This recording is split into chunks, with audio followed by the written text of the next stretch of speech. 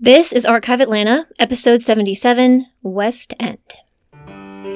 You're listening to Archive Atlanta, a history podcast where each week I'll be sharing a story about the people, places, and events that shape the history of the city of Atlanta. I'm your host, local tour guide, and total history nerd, Victoria Lemos. Hey guys, happy Friday. This week we're covering the West End, one of the oldest and most history-packed neighborhoods of Atlanta. What makes it so magical is not only does it predate Atlanta itself, but it played a prominent role in the history of both white and black Atlanta, which is not something that you can say about other parts of the city.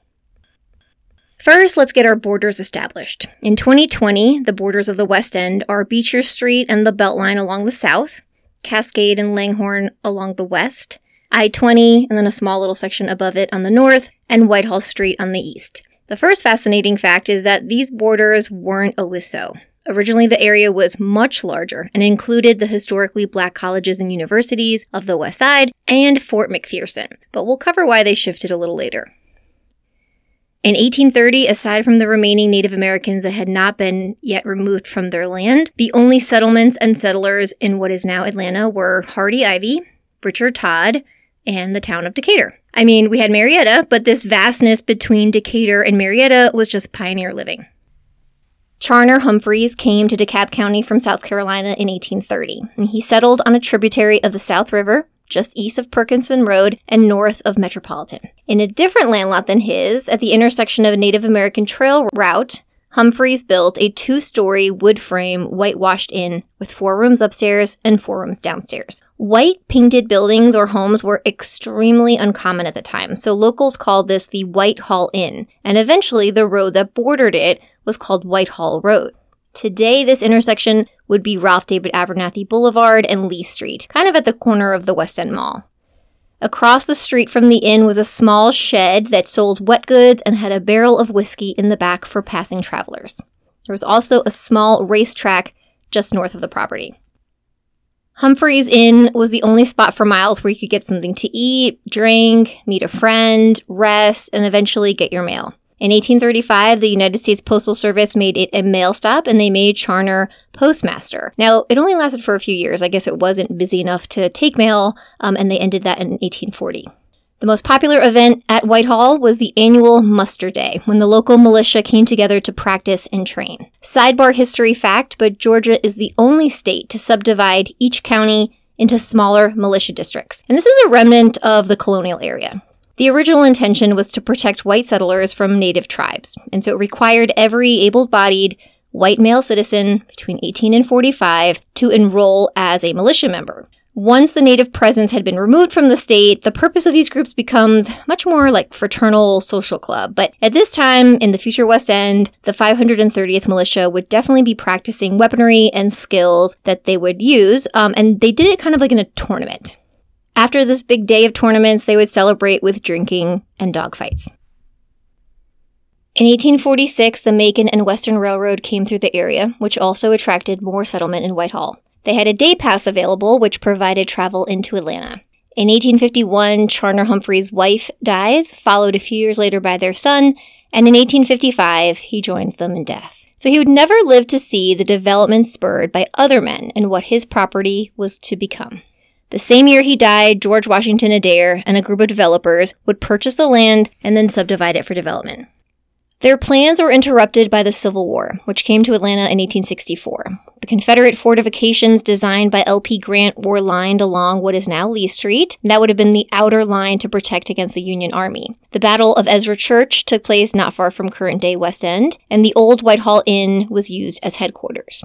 The racetrack near the inn was sold for use as a military garrison, and parts of what is now Spelman's campus were used to house federal troops during Reconstruction. It's in the post-war period that this was unincorporated county land and a little bit of a lawless zone. So there's no local government structure, and therefore not many rules, and it's teeming with saloons and bar rooms.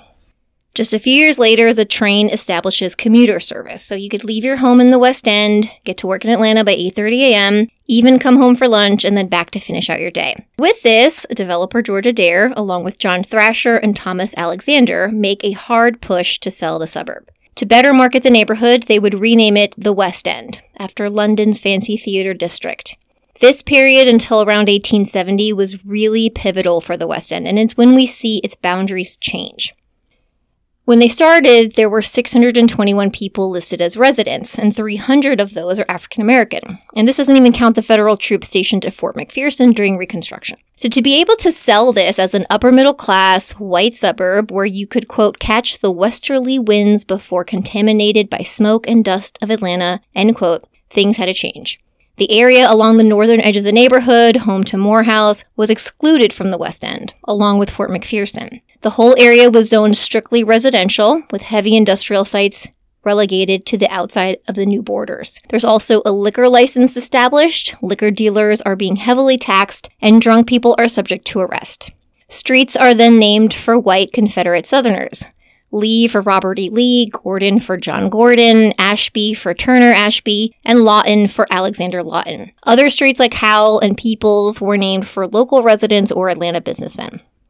After all that change, as we learned in the streetcar episode, Adair and Richard Peters charter the Atlanta Street Railroad Company, and they bring the first streetcar line to the West End in 1871. This mule-drawn line ran along Whitehall Street to Lee Street and then to Gordon, which is now Ralph David Abernathy.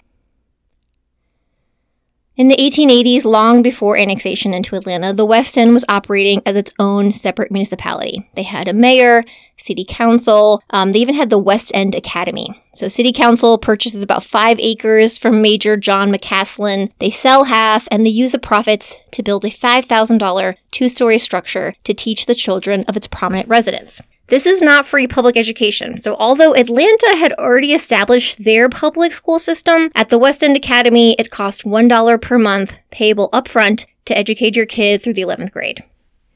The last graduating class walked in 1894, but what's really cool is that the current day West End actually has an Atlanta public school called the West End Academy.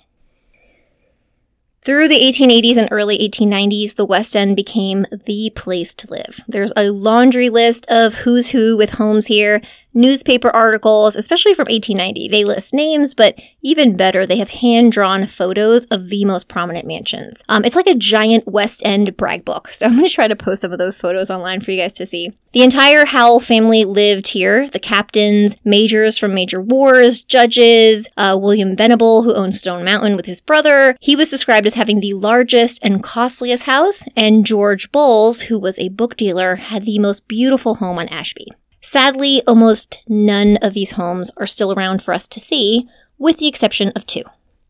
The Hammonds house has been determined to have been built on or around 1857. And in the 1860s, it was purchased by Malcolm Johnson, who turned this from a simple, plain home into the gorgeous Eastlake Victorian style you see today.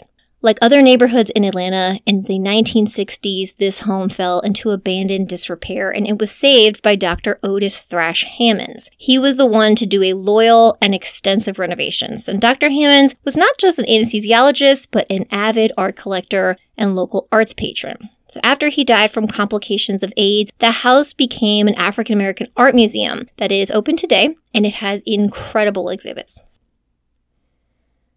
The Wren's Nest is also open to the public today as a museum, but it began its life as a very simple farmhouse built around 1870.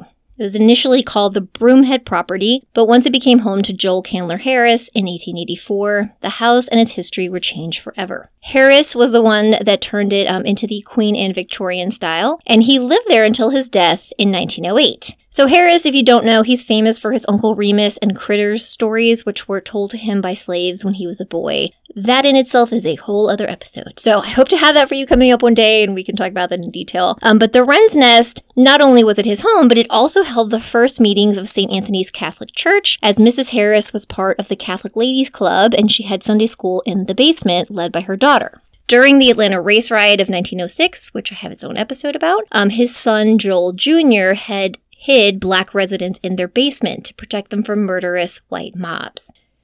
After Harris died, the house became a museum in 1913 with financial support from both Andrew Carnegie and Teddy Roosevelt, among others. In 1894, the residents voted on annexation. And you have to remember that without incorporation, you don't have city services. So the population of the West End grew, and they needed paved streets and sewer lines and schools and police and fire. And because the neighborhood had been crafted to exclude heavy business districts, there really wasn't a lot of tax revenue. So not everybody was on board with annexation. Comically, the West End's tax rate was 50 cents on every $100, and the city of Atlanta's was $1.50 on every $100. So there was a little bit of outrage, but nonetheless, the West End became part of Atlanta in that same year, 1894, and it became the 7th ward. As we entered into the 20th century, the West End transitioned from ultra-fashionable Victorian city into a more modest, middle-class but upper-middle-class neighborhood with a strong business district along Gordon Street. It's still majority white, however, and we will get into that change shortly. The first park space for residents was created around 1906. Howell Park was carved out of the land and estate of Evan P. Howell, named Woodlawn, and it was one of the grandest pieces of properties in the West End. So when he dies in 1905, his friends want to honor him, and so they implore the city to purchase some of his acreage and create a park in his memory. Neighbors are super excited, and they raise $2,000 within 10 minutes. The mayor of Atlanta, however, was not so excited. After the city council approves the park plans, Mayor Woodward actually rejects the resolution. His suggestion instead is listen, let's erect a statue. It'll be a lot better. But I actually liked his reasoning for saying no. So he did not think that the West End needed a public park, as each home in the area had its own park-like front yard. And instead, the money should be spent for parks in manufacturing districts like Decatur or Marietta Streets, where children are in dire need of a place to play. In the end, though, his veto was overturned, and Howell Park still exists today in the West End. In 1911, the city of Atlanta had a push for temporary playgrounds for children to play in. There was almost none of them. So 11 were opened for white children and 1 for African Americans. In the West End, Mrs. J.T. Dargan loans her 3.5 heavily wooded acres to the city for use as a playground. And what I love is that she contracted with the Atlanta Ice Company to give the kids free ice cream in the summer. In 1922, a new junior high school was planned for the West End, and the naming committee approves Joseph E. Brown, honoring the governor of Georgia during the Civil War and member of the Board of Education in the 1880s. It's a beautiful Romanesque Revival building, designed initially by Pringle and Smith, but they had an addition put on in 1929 by G. Lloyd Preacher. In 1947, the school switched from junior high into a high school, and it's still a high school today, not too far off the Southwest Beltline. There's an article from 1890 that goes into every piece of news basically going on in the West End, and here's where we get a really great update about churches, and I like the way they put it. The Presbyterians, have done this, they purchase a lot, the Christian church is meeting over here in the store, the Episcopalians just lost their reverend to St. Philip's in Buckhead, but there are churches listed here in these earliest days that are still around today. And the first is Park Street Methodist, which was founded in 1878 as a mission. In 1890, they're worshiping out of a simple yellow pine structure. And then throughout the years, many different homes, but today it sits imposingly on the corner of Park and Lee Streets. And it's a common sight for those stuck at the traffic light waiting to get on I-20. Don't laugh, because you've been there too. St. Anthony's Catholic Church started, as I mentioned earlier, in the home of Joel Candler Harris, but built its present-day sanctuary in 1923, and it's designed by my favorite architect, A. Teneyck Brown, in a Gothic revival style. The West End Baptist Church was founded in 1888, and although it had a very small church in 1890, by 1952, it moved to a building fronting Gordon Street. During the 60s civil rights movement, its white pastor, Dr. Shands, joined other religious leaders in signing something called the Minister's Manifesto, a declaration of equality. After the dismay of other church officials here, Shands left, and that kind of marked the beginning of the end for the congregation. But thankfully, in 1971, a new congregation moved into the building, and they changed the name on the front to West Hunter Street Baptist. So that is the church that you see today. And instead of being on Gordon, it's on Ralph Daybert Abernathy, which is very fitting because this is the church of Dr. Abernathy, who is a close friend of Dr. King's and a civil rights leader. Racial tensions have been around Atlanta since it was born, but in the 1920s, the city and the state began passing racialized segregation ordinances and using violence to keep African American residential areas away from the borders of the West End. And this was de facto for decades. I mean, in 1952, they had the white Atlanta Board of Realtors and then the black Empire Real Estate Board that came to this very unofficial handshake agreement designating which neighborhoods in the city would be black and which would be white. Ashby Street, which is now Joseph E. Lowry Boulevard, was designated as the official color line. And so on the east were white neighborhoods and on the west were black neighborhoods. The thing is that there was only one white neighborhood west of that line. And you guessed it, it was the West End. So it's no surprise that the demographics of the West End didn't last long. White flight occurred all over Atlanta in this period. And local white business leaders, they guided the Atlanta Housing Authority to construct public housing that would act as a buffer between the West End and black neighborhoods to the north. They even invited, it's like one of the few places in Atlanta where they invite urban renewal to the area. And in this time, Interstate I-20 is built kind of in the mid-50s. And that would again cut off the West End from the concentration of HBCUs and again, black neighborhoods. So by 1976, the West End's population was 86% black. The neighborhood now is most certainly in or through gentrification, which is also a whole other topic for another episode. And there are so many more places in the neighborhood that I didn't have enough time to cover. The Gordon Street Theater, the Lonnie Watkins Building, Ruralist Press Building, even the West End Mall. But thankfully, Historic Atlanta did a virtual map tour that they did for Streets Alive last year. So I'm going to put a link in the show notes for you guys, and you can just sit at home on your computers and click through and see photos and read little snippets about each of these buildings. So there you have it, the story of Atlanta's West End. A settlement born from the crossroads of Native Americans, developed for the wealthy white Gilded Age, the poster child for racial segregation, and then home to the 60s civil rights movement. Thank you so much for listening. Remember to leave a rating or review wherever you listen to podcasts, and I hope everyone has a great weekend, and I'll see you next week.